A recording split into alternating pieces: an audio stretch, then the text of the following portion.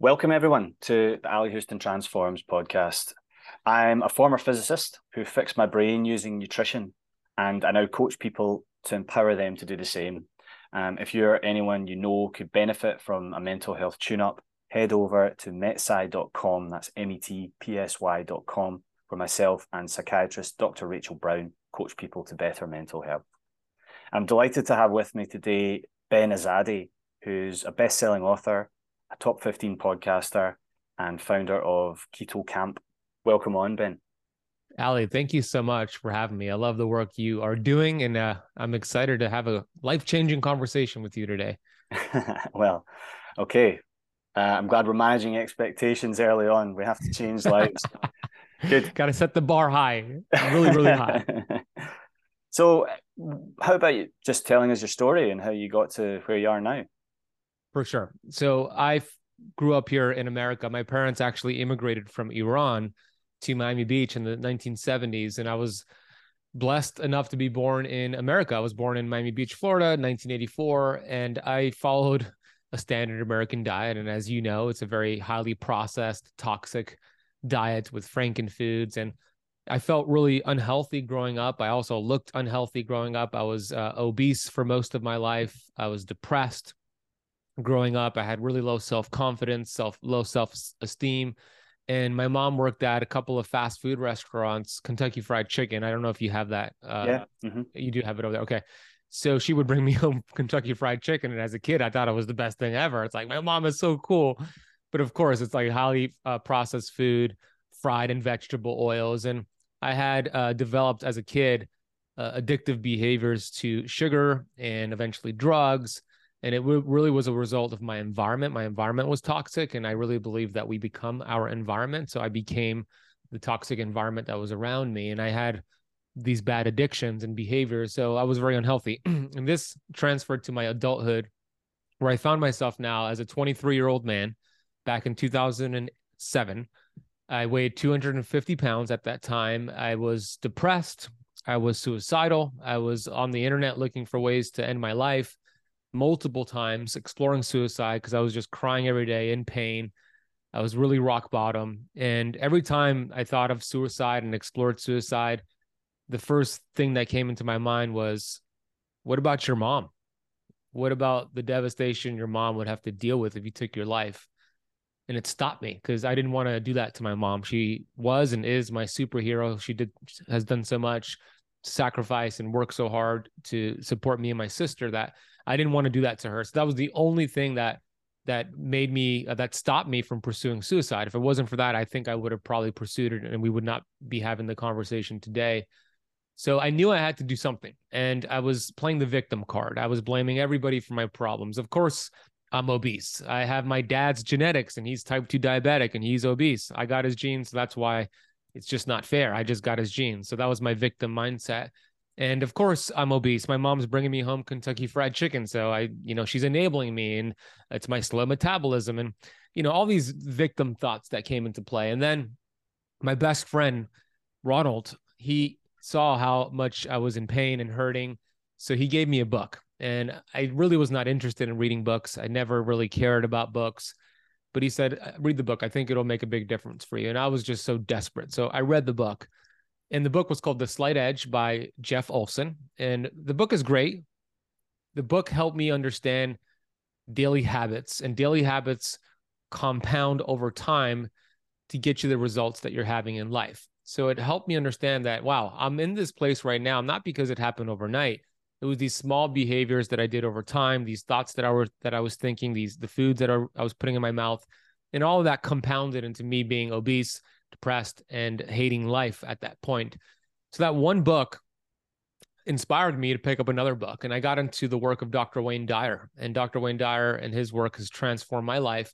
I remember him sharing something about a couple things that really made a big difference for me back then from Dr. Dyer. He said, if other people were the cause of your problems, you would have to hire a psychiatrist for the rest of the world in order for you to get better. I'm like, damn, that's good. It hurt, but it's the truth. And then he said something to the extent of, an orange, when you squeeze an orange, what comes out? Well, orange juice, obviously, because that's what's inside. Well, when life squeezes you, what comes out is what's inside of you. So when life applies pressure, what comes out are essentially the thoughts that you have been thinking, what you've been manifesting. So I started to really dive into Dr. Wayne Dyer and Tony Robbins and Bob Proctor and all these incredible people, Earl Nightingale. And a whole new world opened up to me, man. I was just like, this is so cool. They have their own pain to purpose story. They were rock bottom, and look at all the cool things they did. And if they did it, that kind of gives me permission to do the same. And the most important thing that came out of reading those books was the fact that it stopped me, I should say, from playing the victim card. And it finally allowed me to create awareness enough to take ownership and responsibility. And I really believe that word responsibility is lost on a lot of people. To me, it means it is your ability to respond to life, your response ability. My ability to respond to life up until that point was poor. I was the victim, right? I was blaming everybody. But when I took responsibility, I stopped being the victim and I started to become the victor, and everything changed. I started to move my body. I started to cut out people out of my environment that were not serving my goals. And I started eating real food. I stopped eating as much fast food.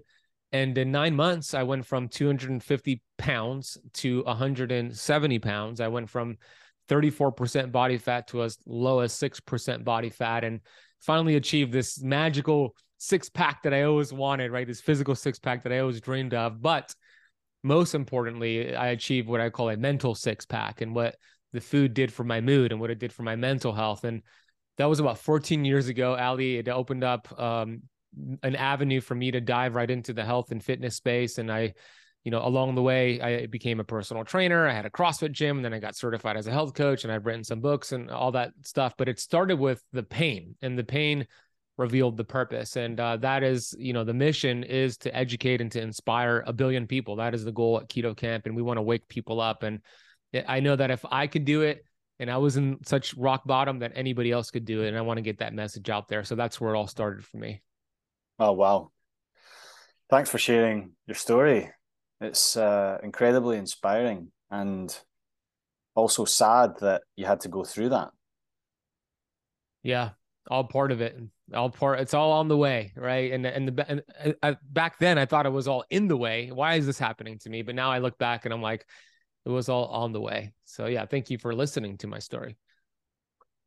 Something that comes up a lot with coaching clients is this process of change and transformation, where they engage with something in themselves, and have to put a name to that feeling or that sense of wanting to change and cross over a bridge, if you like, onto a new pasture. And very often, people need a metaphor to latch onto, I think.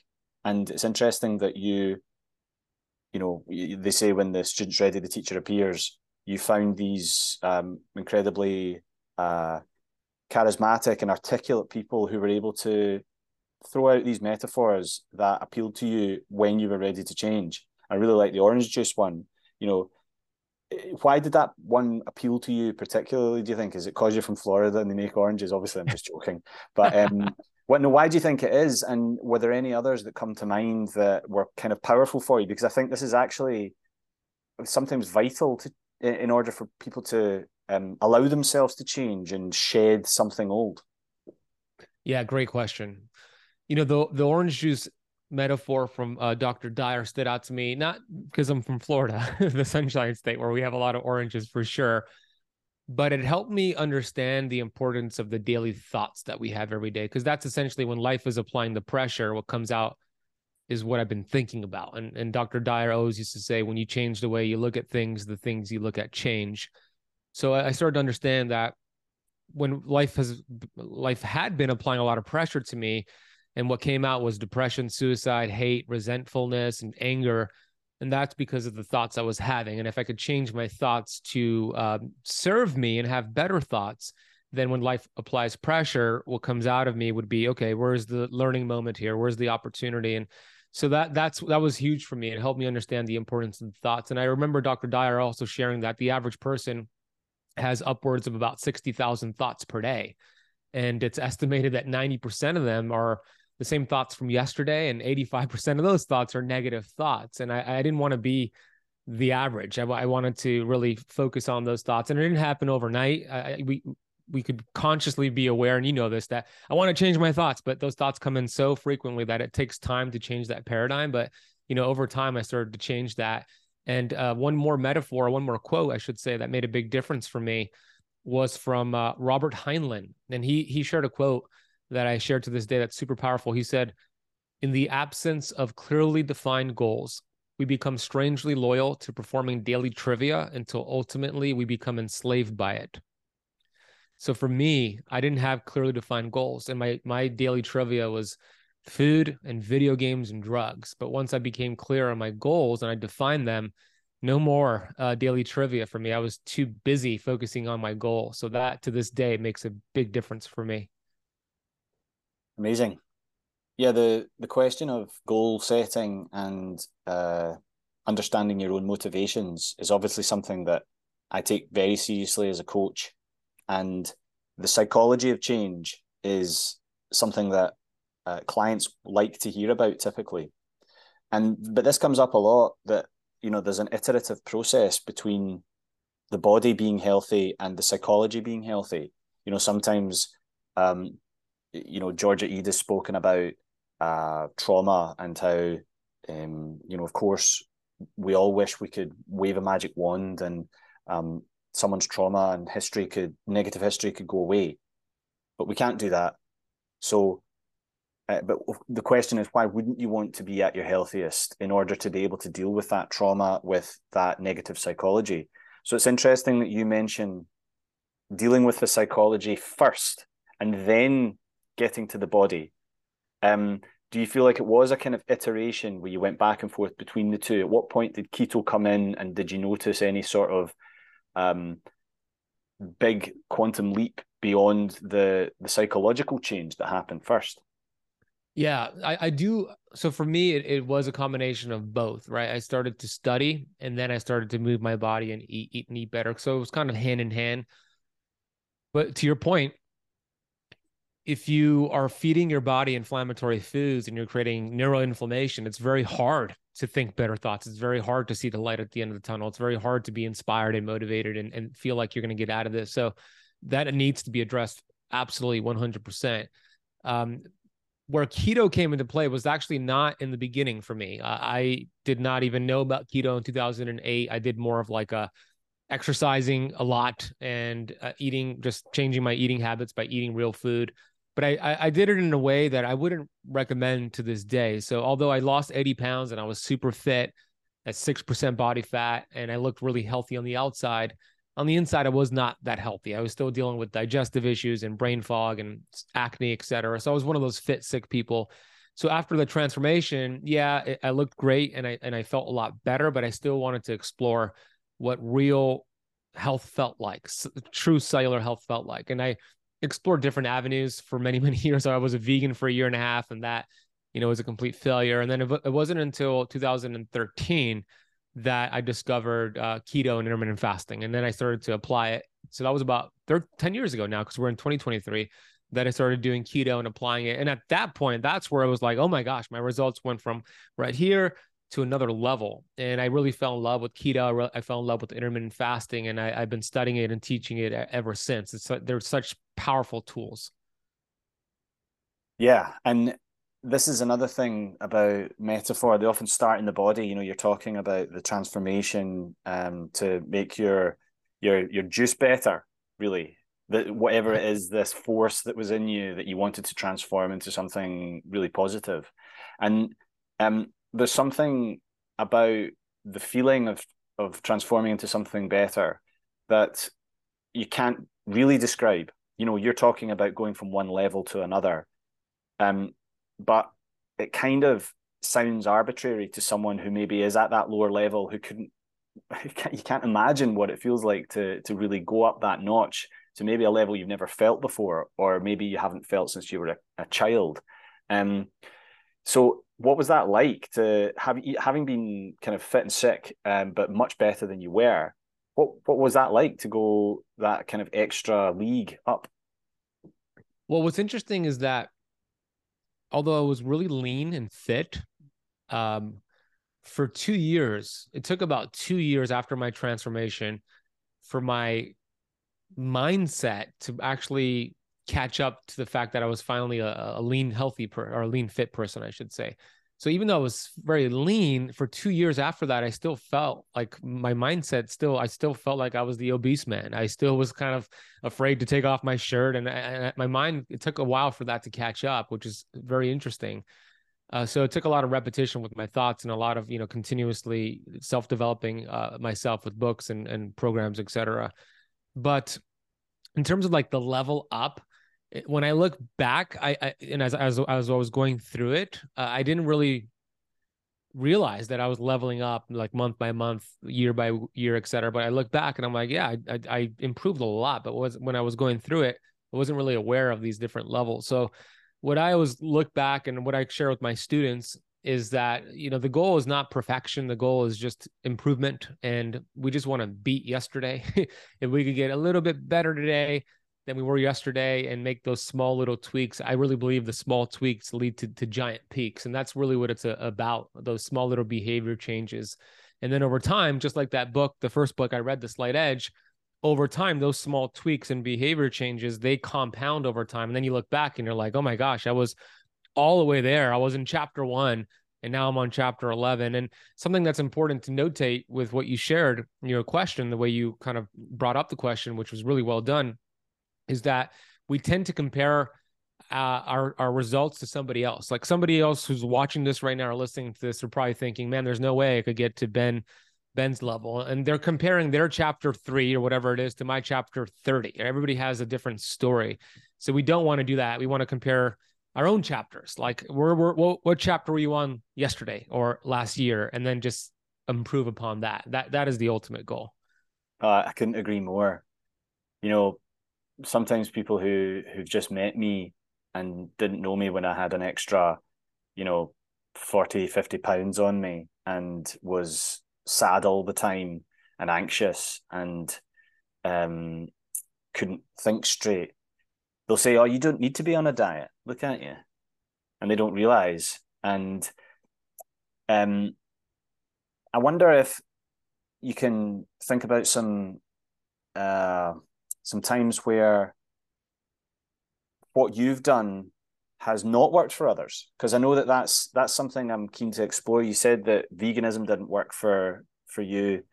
I can understand why. From my point of view, it's a guaranteed deficiency diet, but some people insist on doing it. Some people can be healthy doing it. It's almost like the meeting of values sometimes just isn't the same, and that's okay. Everyone has to take their individual approach. So have you ever seen a situation where you've had to work with a client who had completely different values to you, or wasn't that interested in maybe doing the same things that you did? And how does that kind of situation play out? It actually happens a lot, even to this day. A lot of people, they'll discover me maybe on my YouTube channel or my podcast, or maybe they come across my book, whatever it is, and they'll get into my world. And let's say they come into my academy. I have a Keto Camp Academy. And a lot of them are joining because they want to lose weight. They want to either like reverse their insulin resistance, type 2 diabetes. They want to lose 50 pounds, 100 pounds, 200 pounds. And that's their sole focus, the weight loss. And my goal is to educate them and teach them that should not be the main goal, because weight gain, being overweight, is not the problem. It is a symptom. It is a result of the problem. That was the mistake I made in the beginning. I thought it was the actual problem, the weight gain, and we should focus on the weight loss. So I used to teach calorie deficit and getting in, exercising more, eating less, and it does people huge disservice. And I realized that over the years. So when people get into my world, their value is at that, I want to get to my goal weight. I want to get to 150 pounds, Ben.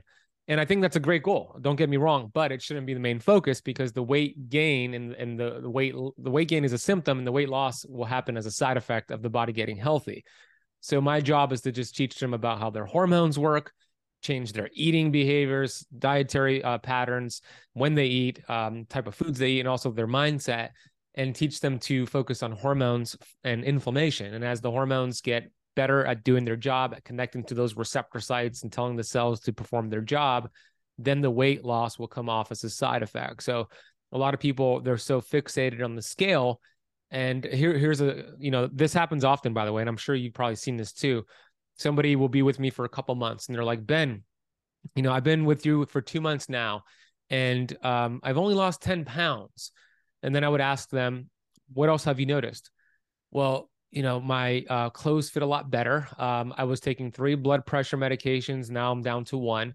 My doctor says my insulin is reduced in half. My friends are complimenting me all the time, but I'm only down 10 pounds. And I want to, just scream at them and be like, look at all the amazing things that are happening, right? But I'm do it in a loving, coachable way. And I teach them, you're getting healthy. The weight will continue to come off. But the cool thing about doing it this way, yeah, it might take a little longer, but the cool thing is that it stays off because we're focusing on the cause. So that's usually a mismatch in the beginning. And if they really understand, then they start to focus on the non-scale victories and they're in it for the long run.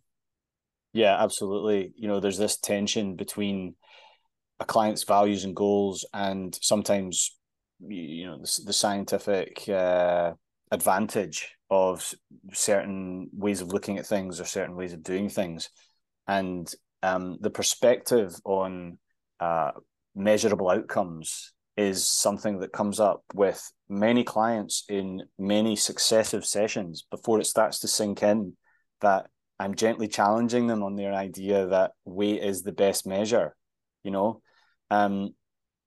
It's funny because some people, it really does start off about weight, but they're super triggered by it. I had a client who didn't want to work in kilograms because it was too triggering. So they needed to work in pounds, and that was enough for them. But then, like you say, you can lose hardly any weight and change shape completely. You sometimes see before and after shots in particularly keto or paleo or carnivore groups where, they look like different people, but they've hardly lost any weight because the quality of their tissues has just gone up so much. They've replaced fat cells, or what's in the fat cells, with bone and muscle and cartilage and tendons and all the rest of it. And waist measurement and subjective mood measurement, and whether they like what they see when they look in the mirror, all of these things are perfectly good measures that eventually people realize are actually much freer for them. Mm-hmm. Yeah, it's so true. And the weight, the scale is a damn liar. It's like, let's face it, you just made a brilliant point. There's so many variables that the scale is not telling you. Like maybe you got a little bit of healthier cartilage or some healthier protein, and that's kind of not showing why you're not down a little bit. We know that if you're sore from a workout, you'll retain more water, and you might see that on the scale. Are you gaining fat? No. Women who have a menstrual cycle, they'll tend to retain more water. That scale might go up. So it's just not the best metric. And the thing is that we've been brainwashed by society to believe that's the number one metric. Weight loss, count your points, count your calories. And it's still to this day, we have a lot of these fitness experts and people that are in the health and nutrition space, dietitians, doctors that are doing the community a big disservice. Now, I'm not saying calories don't matter. They do. What I am saying is that they're not important. They're not important to focus on. They are very low on the priority list. Just telling somebody to eat less and move more does them a huge disservice.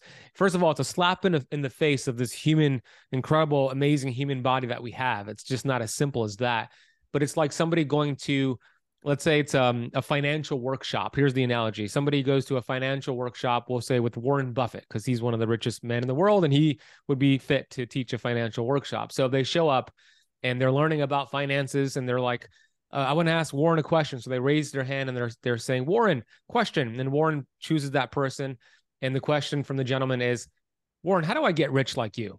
And Warren says, oh, just spend less than you earn. Next question. It's like, okay, that makes sense, but it's not giving you the solution. That's exactly what we're doing to people who are just teaching people to count calories and move more. It doesn't give them the solution. I completely agree. There's all this stuff going on at the moment about dietdoctor.com kind of pivoting towards this satiety per calorie measurement. And whatever you think of that, I think personally it focuses on the wrong side of the energy out equation. You know, I kind of call myself a recovering physicist, partly because I got better physically and mentally, but also because I'm kind of recovering from the idea that there's this very simplistic equation of calories in, calories out, and there's deeper meaning behind it. The metabolism, like you say, when you start understanding about hormones and being able to rev up the metabolism by what you eat, then actually you come back to the title of Gary Taubes' first book, Good Calories, Bad Calories, where if you bring in calories that rev up your metabolism, you find yourself with more mental energy, more physical energy. You quite often generate more heat, and you actually are burning more calories, but it's not because you're purposefully exercising and eating less. Yet you might actually be eating more. That's right. Yeah, and exactly. And ketosis is a perfect example, right? When somebody's in ketosis, we know that ketones are a signaling molecule to the mitochondria, which communicate to the mitochondria to make more mitochondria. That goes through this mitogenesis process. So that's why we see the electron transport chain is showing that ketones will yield you about 400% more ATP. So increased energy means increased basal metabolic rate. So you're naturally just going to be burning more calories. But I'm curious, Ali, you talked about the diet doctor. I'm not familiar with that. What are they doing with calories per satiety? What were you mentioning there? Yeah, so there's a big focus on a guide that they're bringing out on satiety per calorie. So it's, I think, partially based on Ted Naiman's protein to energy ratio, but it incorporates more features. And there's a debate going on Twitter mainly at the moment between advocates of satiety per calorie, which is, I've got to hand it to them. It's aiming to be a simple metric, which if you're trying to get people on board with an idea, it's a good idea to have a simple metric there. But detractors are saying, well, I mean, satiety per calorie means that if you want to stop eating, then if you focus on that side of the equation, broccoli probably wins, right? But is broccoli really the ideal food? And also, satiety per calorie, you might end up with the situation where, for example, beef dripping or beef tallow or butter loses. So, if you're looking to rev up your metabolism to feel energetic in body and mind, is it really a good idea to suggest limiting these foods and to suggest that you kind of pack as much fibrous foods in as you can? So there's some criticism of the satiety per calorie metric that I can completely understand, because I personally think it focuses on the wrong side of the equation. We should be maximizing energy out through the foods we put in. But I can see why they want to come up with an easy heuristic for people just to look at and say, okay, these are the foods that score pretty well. I'll try and look at that. Interested to know what you think about that kind of approach. Yeah, I didn't know that they were doing that. Now, I think that's a great approach, a step up versus the regular calories in versus calories out crowd. I do think it's an improvement. However, I tend to lean towards your side, and I think that it's still kind of a distraction, right? The focus should not be on calories, even if it's satiety per calories, because there's a lot of loopholes. You just mentioned a few with the butter and the broccoli, et cetera. But also the focus should be cellular metabolism. It should be inflammation. I don't care how many satiety per calories you're having, if it's perfect, whatever ratio they're requiring you to get. If you have too much inflammation around your membranes, it doesn't matter. Your fat burning hormones are not going to do its job. The metabolism is just not going to work. And that's not going to teach you about your metabolism. It's just going to teach you about having certain foods. Now, don't get me wrong. It sounds like a huge improvement towards regular calorie counting, but just based off what you shared, I got to do more research. I don't think it's the optimal way to go about it. I just don't. I'm kind of leaning towards your side as well. I mean, it started an interesting debate because, there's people who want to bring in as much complexity as they can to get a very complete picture. But 99% of people, I don't know if you found this, I think it might be fair to call you and me nutrition nerds, or highly interested in the science. And I'd say 99% of people just do not want to read scientific papers ever or on a regular basis. and translating what is true into something which humans want to actually consume and listen to and use on a day-to-day basis is not trivial. Yeah. Yeah, you're right. And that's something that I'm challenged with when I create content. It's like I want to share a whole bunch of studies, but I'm like, I don't think this is going to land very well with the general audience. It's just going to go over their head. So I like to like maybe reference a couple and use a lot of analogies that really works with people. But to your point, I'm not so sure that is the best approach to go about it. I do love the idea of focusing on protein. I think protein is very important, especially animal-based protein. But should that be the main focus? Should we be teaching people to use most of their bandwidth on calculating their satiety per calories? Probably not. I don't think so. I'd be interested to know, talking about content, what's been the most kind of repeatedly popular or requested type of guide or thing that's really landed with your audience, and what's been the most useful in terms of the feedback they've given? Well, I do a live stream on my social media channels every Wednesday at 12 p.m. Eastern time, unless I'm traveling, but I'm pretty consistent with that. I've been doing that for a few years now. And I just show up and answer questions, as many questions as I can in about 45 minutes. And every week I seem to get the same question, which is I'm doing keto or I'm thinking about doing keto and my cholesterol's up or I'm concerned about my cholesterol going up. It's always a cholesterol question. My doctor says my cholesterol went from 180 to 220 and he wants to put me on a statin. It's always a cholesterol question. That's like the most common one. And, of course, this is not medical advice, but when somebody tells me their cholesterol has gone up from 180 to 220 and they're concerned, I tell them, congratulations. That is awesome. Cholesterol is so important. As you know, every cell has a membrane, the cell membrane, this lipid bilayer, lipid meaning fat. The membrane is made up of protein, saturated fat, and cholesterol. Your membranes love cholesterol. You know this. The brain loves cholesterol. It makes your sex hormones. It also helps with bile to break down fat.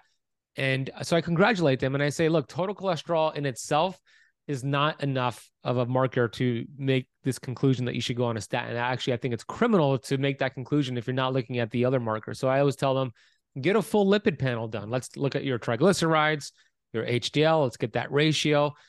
And then your LDL, but also your LDL particle sizes, because we don't want to just do total LDL. There could be a high total LDL, but the majority of it could be these large and fluffy particles, which are super healthy and totally fine, versus the small and sticky.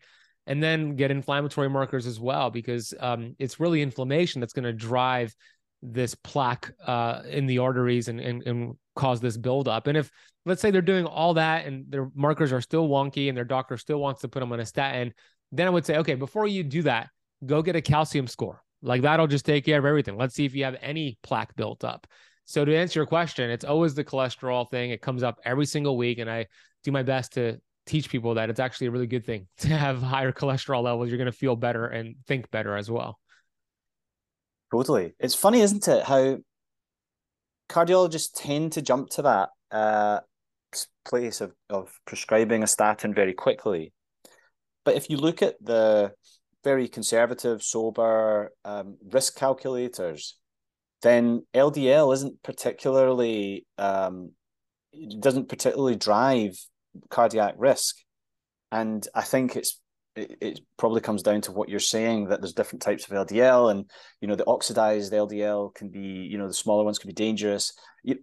It's complicated, isn't it? And I love what you say about, if you're still worried, to get a coronary artery calcium scan. I was chatting to Scott Murray, who's a brilliant cardiologist, interventional cardiologist, a very careful guy, and he also recommends doing a soft plaque angiogram, which is a CT scan that measures for the soft plaques that might be there too.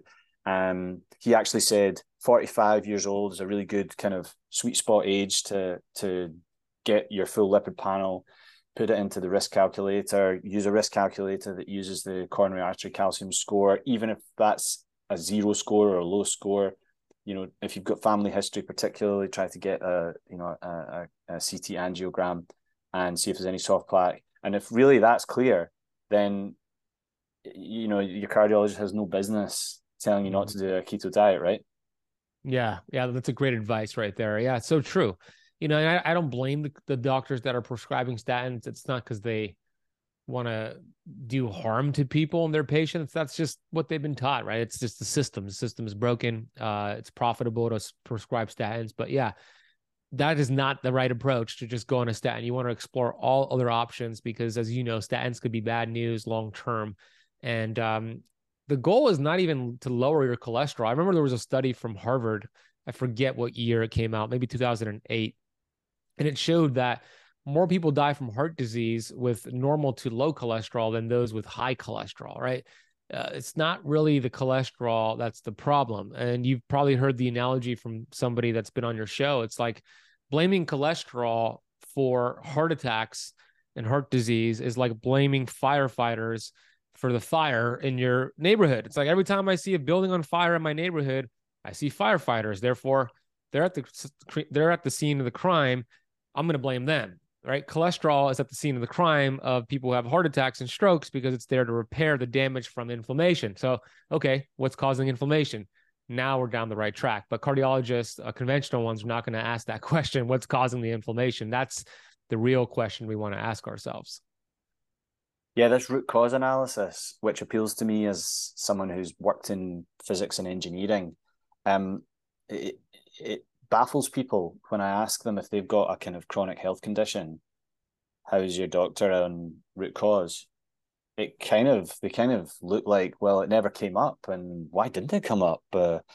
What do you think in your keto camp coaching experience and teaching experience is a really sort of fast way to understand root cause? I always talk about in my book Keto Flex, I talk about 3 steps to healing the body. So step number 1 is identify the interference. And then step number 2 is work on removing the interference. And then step number 3 is allow your body to heal, right? It sounds simple. And it really is, but on paper it is. But once you start applying it and getting to the cause, it's really interferences. It's multiple things. So a good approach would be, let's do comprehensive lab work, right? Labs are a great tool to give you clues. I'm not saying we treat the lab work, but we get lab work done, comprehensive panel, full thyroid panel with the antibodies, inflammatory markers like C-reactive protein, homocysteine, fibrinogen, A1C, CBC. So look at the immune system, look at the liver, look at the kidney, and then maybe some hormones as well. And then look at the lab results, not from the ranges on that report, because we know that's the average of everybody and people are sick, but look at it from a functional lens, which is much more narrow. And then you could see, okay, this is out of range. And then you could kind of put clues together. And I'm saying the practitioner can, the average person probably cannot. So you probably want to hire somebody who understands this to look at your labs for you. And then they could ask you questions about your lifestyle and then put together a root cause analysis based off of your answers, the lab work, and then you have a custom protocol. It doesn't have to be complicated. This could be done in an hour. You just got to get the labs done, find somebody to read it, go through a health history. I always go through a comprehensive, health history with people. I want to know about their environmental toxicity. I want to know about their current eating habits. Do they consume vegetable oils? Are they consuming 400 grams of carbs per day? So that all combined together will give the person a good customized approach and avenue. So what do you think about that? What do you do with your clients? I think that's brilliant. Yeah, and you know the certainly from the sort of physical mechanistic standpoint, I don't think you can get any better. You know, you've just gone over all of the major points in understanding the types of kind of dysfunction and inflammation that are characteristic of chronic disease. You know, there's certainly subjective measures like mood scores, and there's standardized, semi-standardized, and standardized scoring panels for various mental illnesses, which some people like to do kind of at the start of the process, and then almost have like a before and after of their mental illness score that might be unique to whatever diagnoses they have or identify with.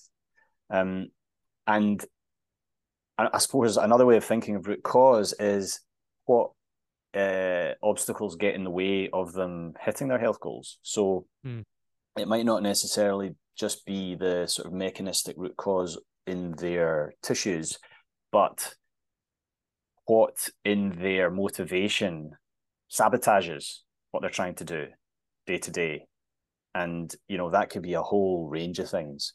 And sometimes you don't find out about it until session 10 or whatever, because maybe they didn't think it was relevant, or maybe it's deeply hidden and maybe they're ashamed of it. And that comes into a lot. And there's things that drive people's addictive behaviors, which go well beyond mitochondrial function. Some things in people's past around food are extremely harrowing. And so even sometimes just letting people air that in a non-judgmental space, I find, is a huge part of the root cause analysis. I could give half a dozen examples which have nothing to do with each other. It might be around how your caregiver gave you food, which gave you a complex around food. It might be that you were raised on really rubbish food that you hated. It might be that you used food to patch up an emotional kind of hole in your life. It might be that you were given conflicting information about food and that you developed a bad relationship with food because of that. All of this comes back to the sort of iteration between the mechanistic cellular stuff and the psychological stuff. And I'm sure that comes up all the time for you, the addiction side, the inner saboteur, if you like. Mm-hmm. Yeah, well said. And those are very important avenues to explore, because it's not just a matter of, okay, here's your intermittent fasting schedule, here's the foods you need to eat to get into ketosis. There's so much more than that. So that's why it's important to have a coach, have somebody that you're working with who could uncover why that person, like you said, is self-sabotaging themselves.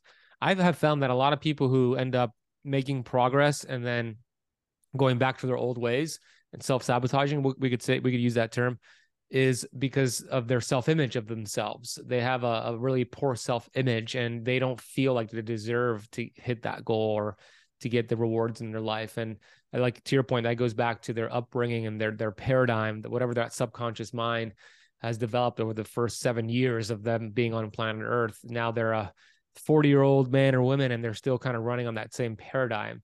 So having a coach like yourself to unpack where that came from, and then the cool thing is that, you could actually change the paradigm and rewire that part of the subconscious mind so that you could break through and not self-sabotage yourself and increase your self-image, increase your self-worth. There's a great book. I don't know if you've ever read it or heard of it. It's called Psycho-Cybernetics by Maxwell Maltz. Have you ever heard of that book? No, I've never heard of it. So it's an old book. I think it's from the 60s or 70s, but it's all about this. And he was actually a plastic surgeon, but he wrote a book about the self-image and it being this, he called it Psycho-Cybernetics. But he wrote the book because he noticed something. People were coming to his clinic to get plastic surgery. So let's say it's a woman who has a lady who has a big nose and she's like, I want you to fix my nose, make it smaller. Somebody who has like extra fat on their face to make it thinner, whatever it was. They had these poor self-image mentality about themselves. So they got plastic surgery. And what he noticed was that although he would perform this surgery and their nose was fixed, I'm putting that in quotation marks, whatever thing they wanted to fix was fixed, it didn't solve their problem. They would still look in the mirror and see the old nose. They would see the old deformity. The subconscious mind never changed and they still felt the same way, even though the surgery was performed. So he wanted to determine what the heck happened. And he chalked it up to the self-image and how the subconscious mind was never changed. And it isn't until you change that. And that's kind of what happened with me with my, losing the weight. And then 2 years later, I finally caught up. So yes, that was a long explanation to say, I agree with you 100%. The self-image needs to be changed. Yeah, I just Googled that book and I'm going to get it. Thanks for the recommendation. You're going to love that book. It's right up your alley. No pun intended. One of my favorite films ever is Inside Out, the Pixar one. Yeah. Where they have this for people who haven't seen it, this representation of the inner self and of our core beliefs being formed. And it's a similar thing, you can move to a different city or a different country. You can have plastic surgery. You can spend money on new clothes all the time. You can buy drinks for all of your friends, but it won't change your core beliefs about yourself. Yeah. And they're not necessarily hardwired, but they're very intensely wired. And I think the cybernetics thing kind of speaks to that untying a knot is quite often a metaphor that people think of when they feel better about what was plaguing them and stopping them from hitting their health goals. And in Inside Out, it's kind of like a ball is produced, like a ball of light, as a core belief. And it might be that, I'm not good enough. I can't do things well. Nobody likes me. And, we've all met people who, they feel like that about themselves, and they're lovely and they would never treat other people like they weren't good enough, but they can't be kind to themselves in the same way. And I think sometimes the biggest, most important breakthrough for people, besides the good information about a healthy diet and lifestyle, is that it's okay to be kind to yourself. Mm-hmm. Yeah, so true. I remember when I was having those negative thoughts, I call it the stinking thinking. If I would have said the things I was saying to myself to my best friend would not be my friend anymore. It's like the things we say to ourselves. It's the conversations that you have with yourself it's the most important. You are the most influential person that you'll speak to today and tomorrow and the day after. So going back to your point about like the self-sabotage, it's kind of like you have a goal, and let's say, the goal would be, I'm in Miami, so I want to drive to Orlando, Florida. It's a 3-hour drive, 3.5-hour drive. So that's the goal. And you can relate that goal to whatever goal you have with your health or whatever. And you get in the car and you put the address in your GPS app, whatever it is, and you put Orlando, Florida. So you start driving, and then an hour later, you notice you're right back at home, and you're like, whoa, I know consciously this is the goal, to go to Orlando, but I keep coming back to Miami. And you try again tomorrow, and you may go a little farther, maybe, or a little bit shorter, but you keep ending back up at your house, and you're like, what is going on? It's been months. I'm not able to get to Orlando. It isn't until you change the programming down here of the software, the subconscious mind, then eventually it understands that's where you want to go. It's going to keep deviating back to what it's known your entire life. So you got to change that programming. It doesn't happen overnight, but it can happen over time for sure. Yeah, and maybe you could talk more about Keto Camp and what you provide for people. Yeah, so Keto Camp is my company, and we have our Keto Camp podcast. You are going to come on very, very soon. And we have our YouTube channel. We have all our social medias. So we have that free content. We deliver a lot of content, 3 podcasts a week, YouTube videos every day, social media content every day, all free stuff, free guides, etc. And then we have our paid programs, which is our Keto Camp Academy is our signature course. And on the signature course, it's my 4-pillar system on how to do keto, intermittent fasting, carnivore, etc., in a step-by-step system. And then we offer health coaching. I have 3 health coaches on my team, and they do one-on-one coaching with the members. I also do group coaching calls where I hop on the calls and I just answer questions a couple times per month. So we have community, we have support, we do monthly challenges. Right now we're doing a steps challenge where the goal is to get like 10,000 steps a day.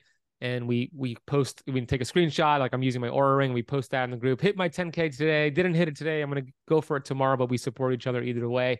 So it's our online community. It's called the Keto Camp Academy. We have members from all over the world.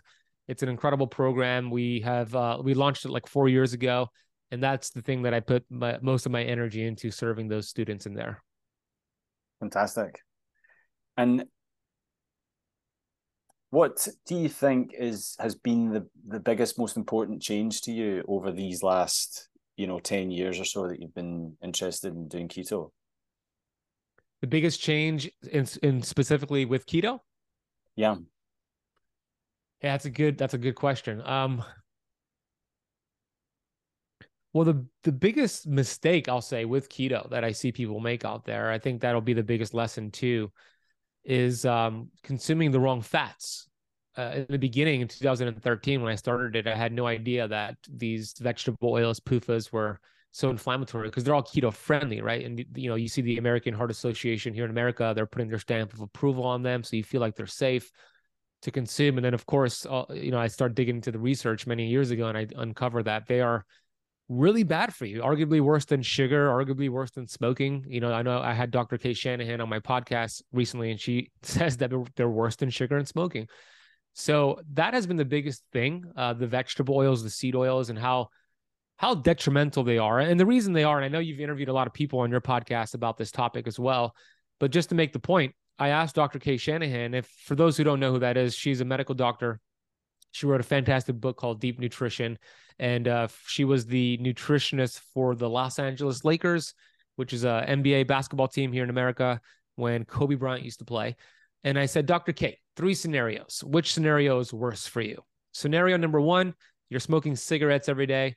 Scenario number 2, you are eating processed sugar every day. Scenario number 3, you're eating vegetable oils every day. And she laughed and she said, that's an easy question. It is obviously the vegetable oils. And here's her explanation. She said, smoking cigarettes, not good for you, of course. But once you finish the last puff, the damage has been done. That cigarette smoke is not bioaccumulating in your mitochondria in your body. So the damage is done right after you're done.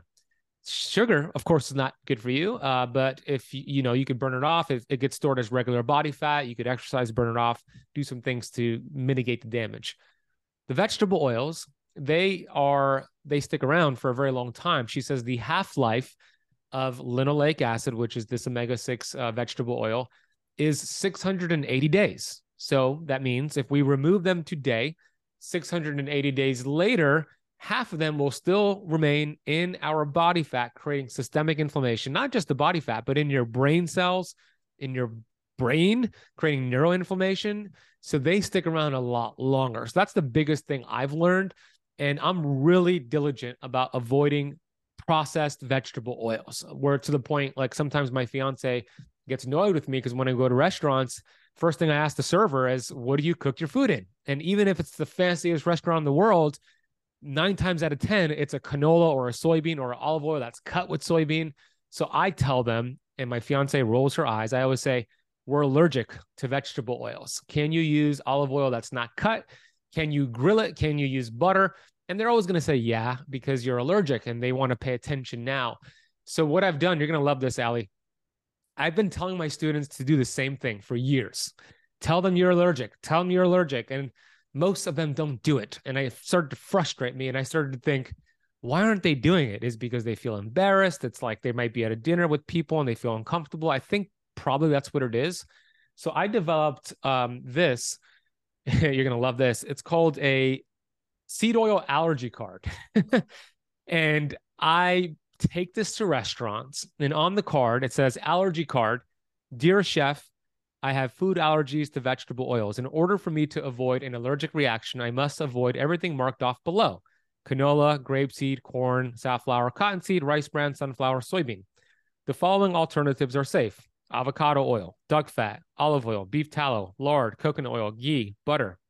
Please make sure the approved alternatives are not cut with the allergic options. Thank you for keeping me safe.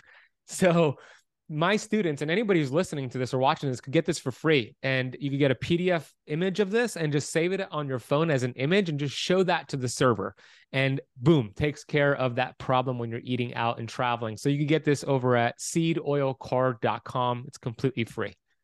That's fantastic. Seedoilcard.com. That's brilliant, because I think that is a big factor for people. The social factor, actually spoke to someone who has a potentially fatal allergy and they carry an EpiPen around with them, and they would rather take their chances than put a friend out that they're out for dinner with and Are you serious? feel rude. Yeah.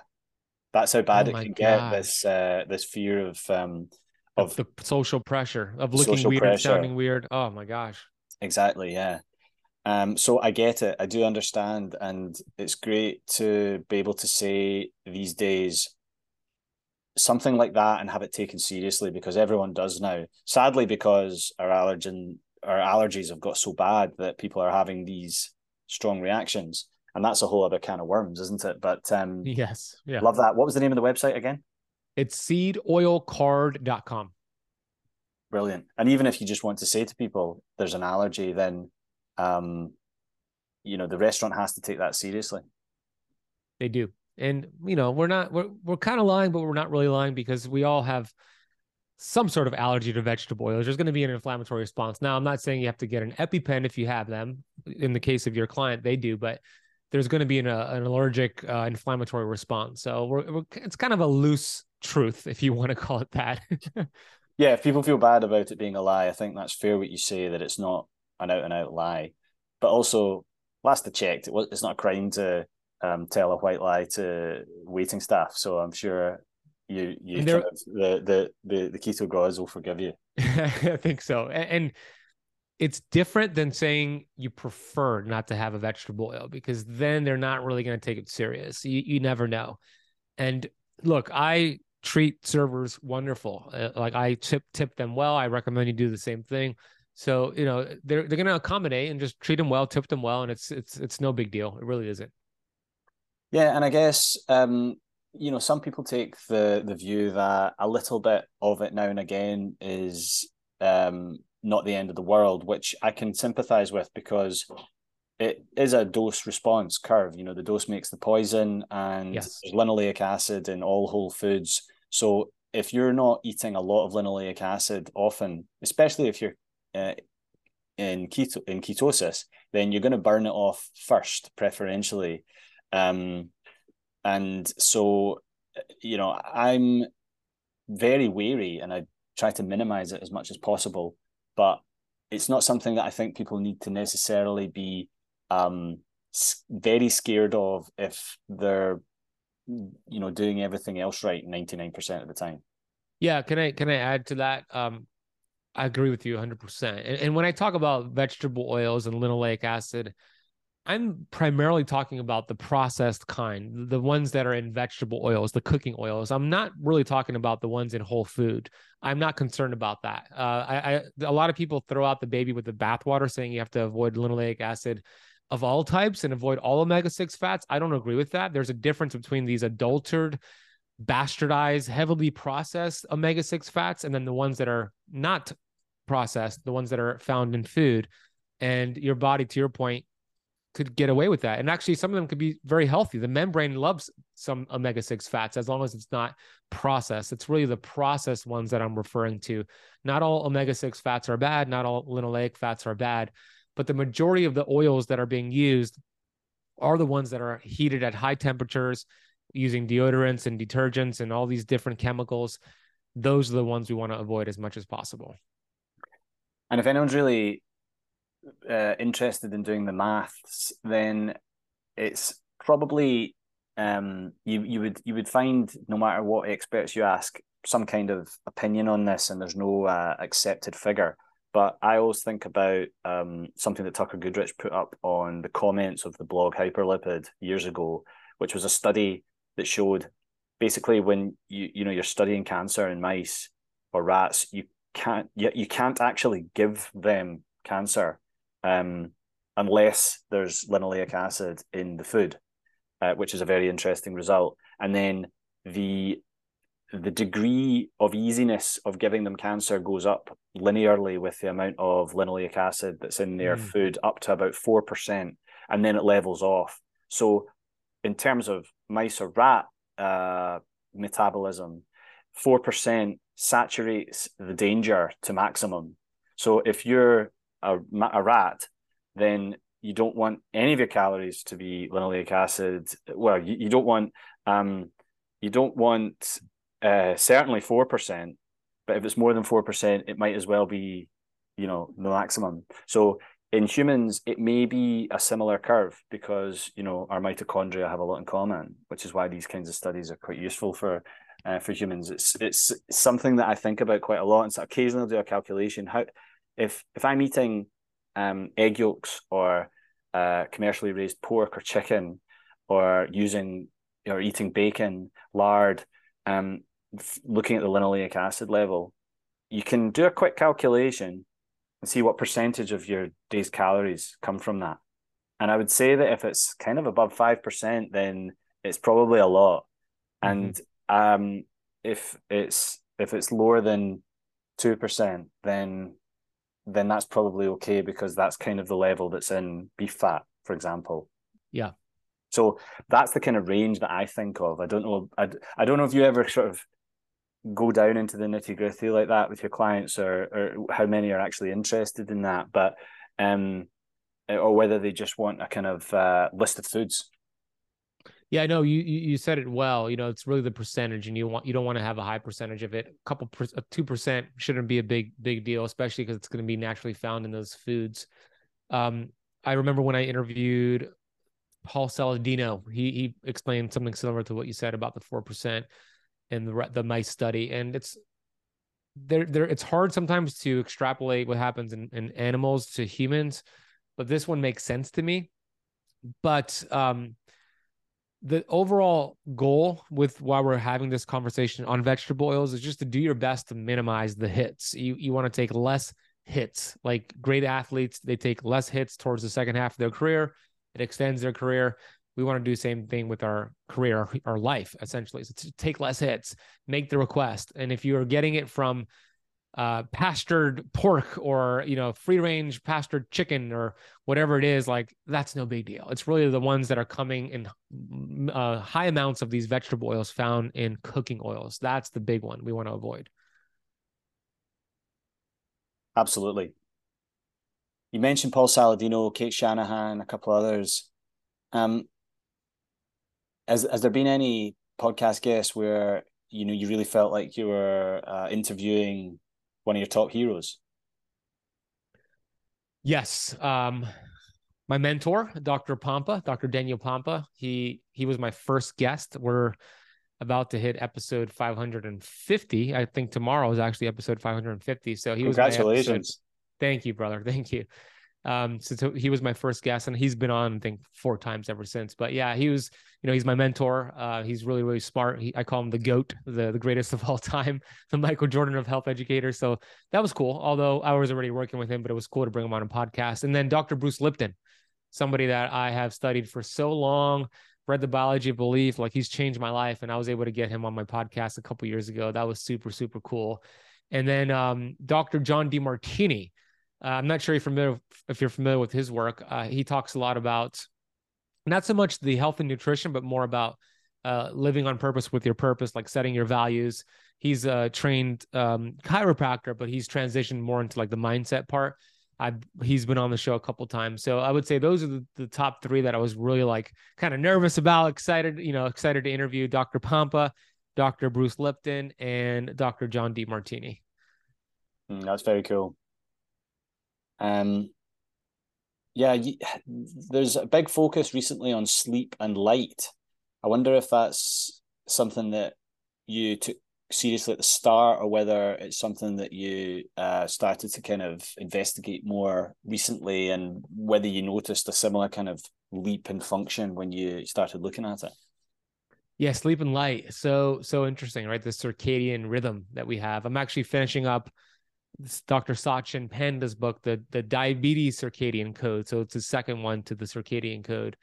And he makes a pretty good argument that when you are eating out of balance of this your suprachiasmatic nucleus, this internal clock that you have that has every organ set on a specific time to consume the right amount of food at the right time. When you eat out of balance, it's going to create problems, potentially diabetes, insulin resistance, high glucose levels. So yeah, it makes a lot of sense to me that we don't want to be eating at night. You definitely don't want to be eating before bed for many reasons there. And then there was also a study that came out, and I didn't like this study because I do intermittent fasting and I always skip breakfast. I just feel really good skipping breakfast. I always used to say, breakfast is not the most important meal of the day. It's the dumbest meal of the day. Skip it. Just have lunch and dinner. And then this study came out, and then there's a lot of other research that came out, but this study specifically came out from the University of Alabama, Dr. Courtney Peterson, where they wanted to determine if early time restricted feeding was better than not, meaning there was two different groups. The first group was eating between 8 a.m. and 3 p.m. They had a total amount of calories. I forget the number, but 8 a.m. to 3 p.m. was their eating window. So they had breakfast and they skipped dinner. The other group, same calories, same food, and they measured all this in a lab, by the way. So that was pretty well done. They skipped breakfast and had lunch and dinner. So they had an eating window, I think, of 12 to 8 p.m. So they ate later on in the day, but everything was controlled. Everything was the same with the exception of one group ate earlier, one group ate later. So they measured different things. They measured the LC3A protein looking at autophagy, and they could do that in labs. And fortunately, I can't do that at home. I would love to do that. But they looked at when autophagy was occurring or how much. And they also looked at the SIRT1 gene, the sirtuin genes, which, as you know, it's a very important gene that protects telomeres in DNA. It's called the longevity gene. And she saw after 4 days, the group that was eating breakfast, the early time restricted feeding group, had 22% more autophagy after 4 days than the other group and 10% more of the sirtuin-1 gene. And then Dr. Sachin Panda has all this research saying that you should eat most of your calories earlier on in the day. So it changed the way I teach. And even though I know the research, I still tend to skip breakfast because I just feel so good. But I'm now being more intentional with having more of my calories earlier on in the day. I think the overall goal is just to avoid eating at nighttime and eating at bed. But I'm curious what your thoughts are on that, and if you see the same thing. Yeah, I'm very interested in all of that because and I think there's a lot of ways to come at it. You know, I do think that using somewhat tweaked up false settings are a great way to get at specific information. So these kinds of, you know, word studies where everything's controlled for, or many things are controlled for, are great for understanding certain things. And Kevin Hall does some really interesting stuff with that too. Mm-hmm. You know, but I often go back to thinking about observations of people who were living in societies that we might call primitive, although I would call advanced in some ways compared to us. And for sure. they had no knowledge of each other. You know, they were from all over the globe, spanning hundreds of years. And there's plenty of good data from people like Weston Price and, you know, one of my favorite books, Primitive Man and His Foods by Arnold de Vries, who talks about all of these different groups described by... What's the name of the book? Primitive Man and His Foods. And looking it up. It talks about, you know, what explorers had seen over the last few hundred years. And there's this incredible variety of societies and sizes of civilizations and groups of people, the habitats that they were in. Obviously, Weston Price, across all of these groups, he found maybe 1 in 2,000 teeth had any sort of caries whatsoever. Yeah. Chronic disease was basically absent. And that's from the Inuit people eating mainly carnivore, blubber and mussels and whatever they could find, but also berries when they were there. And then the Maasai people who were eating cow's blood, milk, and sometimes the meat. People in the Hebrides in Scotland who would have seabirds' eggs and sometimes lamb and lots of oats. And then tropical people who were picking fruit off the trees whenever they felt like it. People in the South Sea Islands having coconut and fish. You know, there are many ways to skin that cat. And I think we want to tell ourselves sometimes just so stories about what is obviously the case from our evolutionary pressures, when really there's this huge variety of carb intakes and eating at particular times of day, and dietary niches that have been forced onto people that they thrive on. And I think that doing what works for you based on your background and what you actually like doing is the thing that is is number one for me, because if you enjoy it, then it will be more sustainable. And that depends on who you are as an individual. Well said. That's totally fair. 100%. Yeah.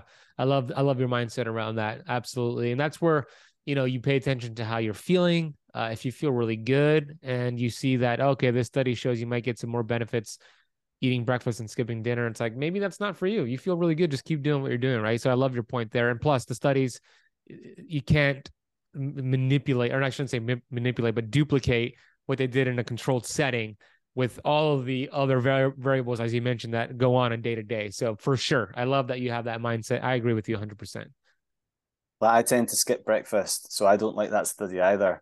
But um, if I'm hungry in the morning, I don't feel bad about eating breakfast. Even before Same. that study, I sometimes eat quite a large breakfast of whatever I feel like or whatever it's there. So, if my diet's heavy on red meat and eggs, and fish and shellfish, um, you Same. know, sometimes I'll just have lots and lots of whatever I've got sitting there until I feel full.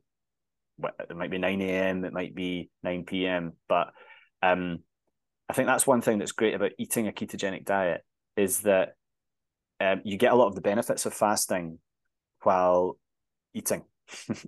So true. And it comes naturally, right? It's like you're just so satiated, and it's like you don't really have to say, I need to start fasting. It's kind of like, oh, I just started fasting without realizing it because you're just so satiated and full. It goes hand in hand. But I always teach people, let's say somebody is a pure sugar burner and they want to do keto and fasting and they want to do both. I usually recommend first getting them low carb and then keto and then pairing it with fasting. But it kind of happens naturally because they start doing it just out of the way they feel. Like they naturally just skip a meal or go a little bit longer, to your point, because you're just so satisfied.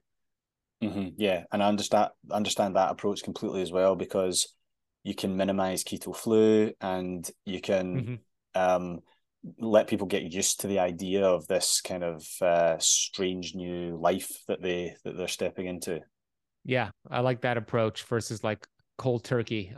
It's you want to train for fasting is like a muscle. You want to train for it just like you would train for a marathon, train for a 5K. There needs to be some work done before you just go into a fast. So I think low carb keto is a great way to build that muscle, and then it just happens naturally. Yeah, I really like that.